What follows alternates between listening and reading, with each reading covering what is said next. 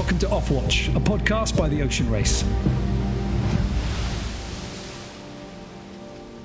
Welcome to a special edition of Offwatch. I caught up earlier with Richard Brecious and Johan Salin and asked them about some of the big changes in store for the Ocean Race.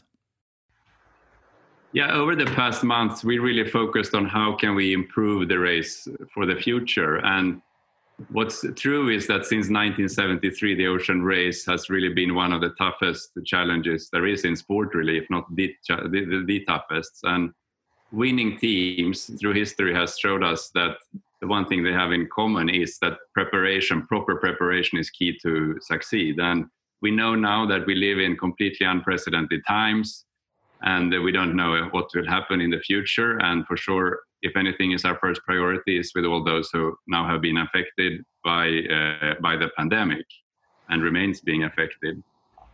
Uniquely as an international sporting competition with stops in 6 different continents, we really have a daily connection to what's happening. What is the reality of sailors, of teams, of cities and of partners? And we have now worked positively together with them over the past 6 months to develop a new plan, a stable plan, an improved future for the Ocean Race. And this has led to this, what we call the 10-year plan.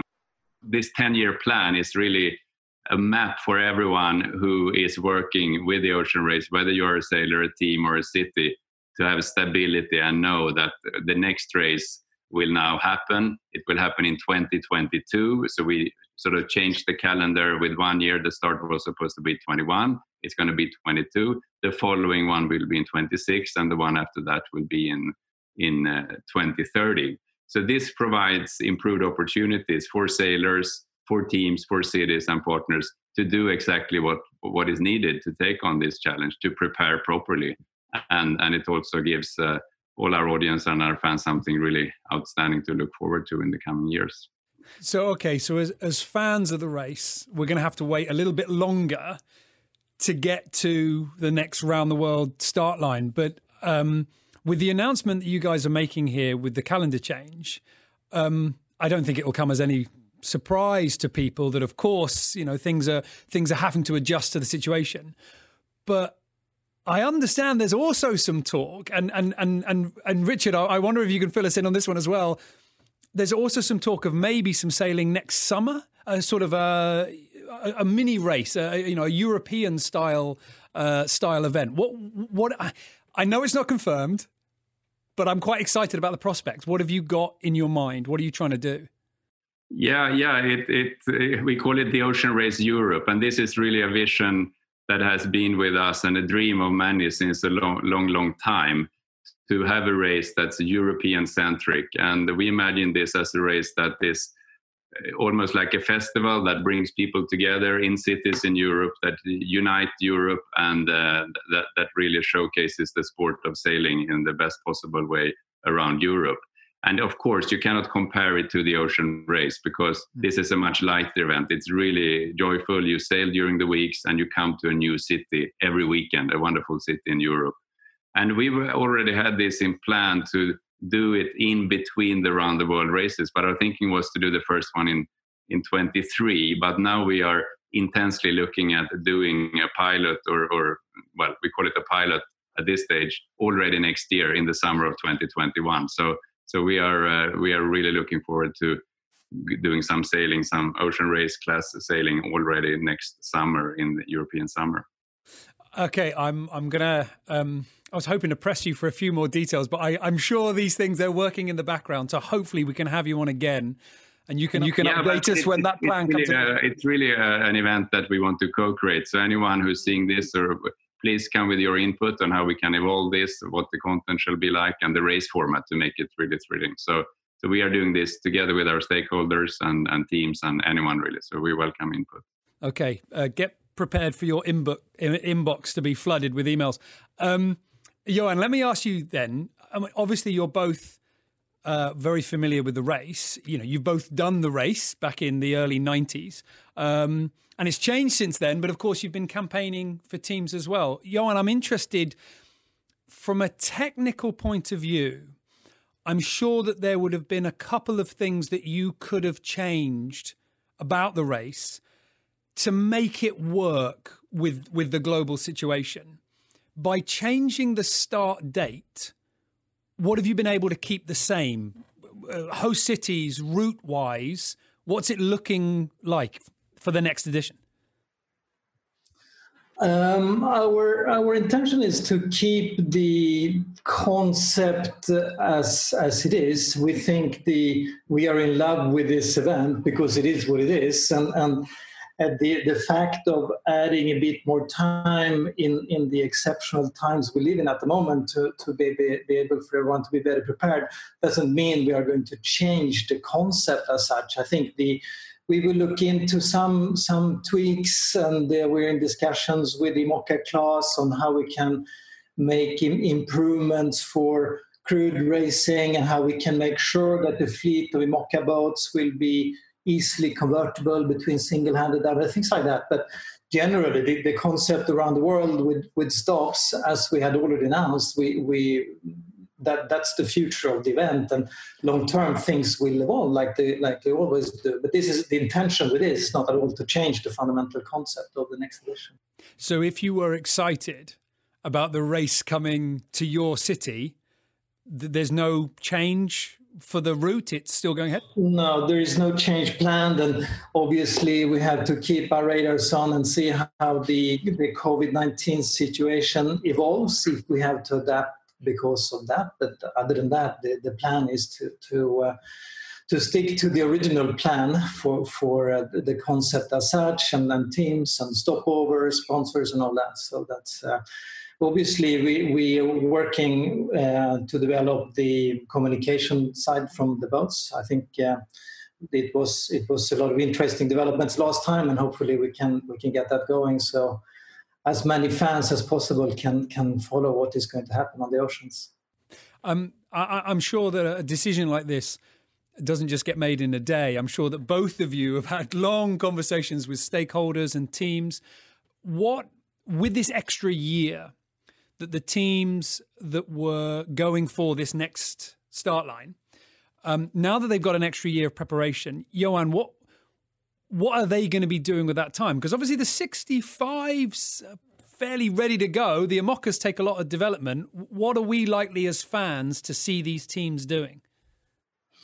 Yeah, no, the process we've had during the last couple of weeks has been really interesting, because of the discussion of changing the start date was not on any of our radars like only 3 months ago. Nobody had even thought about it, but obviously the world is quite different now, but it's been a really good process, and in the end, and also now with COVID-19 sort of dragging out a bit, and there's still a lot of uncertainty, there is a really strong consensus actually, and all our stakeholders, whether it's host cities or partners or teams, are really, really behind this. And for us, it's been a very, very positive process, because we've had very good dialogues with all our stakeholders, and the support for the event is very, very strong. So it's been super positive. At the same time, it's difficult decisions and a lot of uncertainty, but under the circumstances, we are very happy with where we are and the outcome of that process.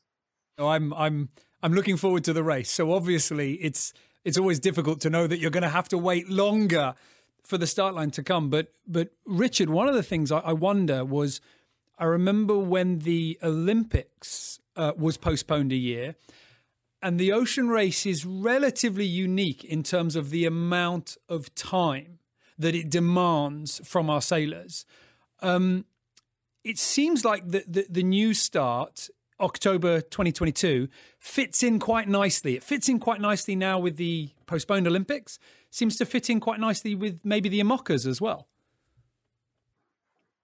Yeah, definitely. So the change of the Olympics was one parameter that many of our stakeholders saw as a driver for us to also change our calendar, because many sailors who are doing the Olympics, they're also dreaming about doing the ocean race. Very few actually get a spot on the boat, but those that does it, they don't want to miss this opportunity. And it became just too tight between the Olympic Games and the start of the ocean race next year. But and I think in terms of the calendar with us, the Olympic Games, the one and other events, we all adopt to each other. And let's see, maybe this staggering now will work out even better from many perspectives, but we stand on our own feet in a very good way. So and we definitely, the important thing is we don't collide with any of the other big events, because that's not good for anyone really. But it's what really happened here now, which I realize as we speak, is that we actually made what traditionally has been completely impossible in life. We have added time to everyone's everyone in the Ocean Race family. Suddenly, here's a gift to you, another year. While for the audience, obviously, it's hard to wait another year. But there's so much good racing training, following the teams as they prepare. We'll have the Ocean Race Europe next year to follow. So I hope the audience will stay with us for another year, and they can expect just an outstanding race. That's why we're doing this, because we want the next race to be the best ever. It's going to be finishing on our 50th anniversary, you know that, in 2023. And Richard, I mean, for the last few editions, certainly the last one, sustainability was, I mean, it was a huge part of what the race was doing. Is that going to be something that's going to be as important in future editions? Well, since 1973, again, looking after the ocean has really been part of the DNA of anyone sailing this race, because you become one and the same with the ocean, both literally and mentally. So in the last edition, we really saw the sustainability program grow and start to really make a change. So when we got this very unique opportunity to carry the legacy forward of this race, Johan and I and the whole team at the Ocean Race, we sat down in Alicante up on the castle one early morning and looked at ourselves in the eyes and said, what are we here for? What is the purpose of the Ocean Race really? And it was anonymous, that we are here not only to create the best race ever, but also to contribute to a healthier planet and a healthier ocean. So if we look forward now for the next 10 years, it's stronger than ever, our purpose, which is to contribute to a healthier ocean. How we do that is done in many, many ways, which we will be happy to talk about in a separate interview if you're interested. And I wonder, for both of you who have put this together, I'm sure it's very personal, considering how long you've been involved with the race as sailors, as campaign managers. Is there something that you're really looking forward to showing to the public? Is there a particular part of the route? Is there something that you're like, oh, I can't, we've made this decision, we've put this in. It's tough to wait an extra year, but we can't wait to show this to the public. Richard, anything for you? Yeah, I think the reality that and those who have really been on board, they know there is still so many untold stories from this race, because it's just hard to tell the stories. And I think thanks to primarily technology and the way we evolved the rule and the work of the onboard reporters, I think we will see even more of the real stories coming out from the race boats in the next race. And that's what I think will surprise the audience in the end. And then we get faster connections and all that. So that's great. And I think the dynamics with the two classes will also add for the audience something very interesting, because you have two fleets to follow, and that adds to the dynamics.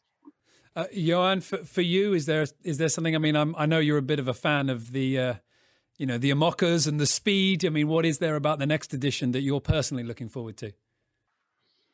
Yeah, and I think you're right. I think the one designed, the VO65s, have certain qualities, and as we saw in the last edition, the close racing that they provided, and that's fantastic. But I think adding the dimension with the IMOCA class and the technology and the development that's going on in that class at the moment is a new dimension, which I think is important to the event. And I think as an event, we are pretty unique in the world of sports to be able to provide a very strong combination of sustainability and technology.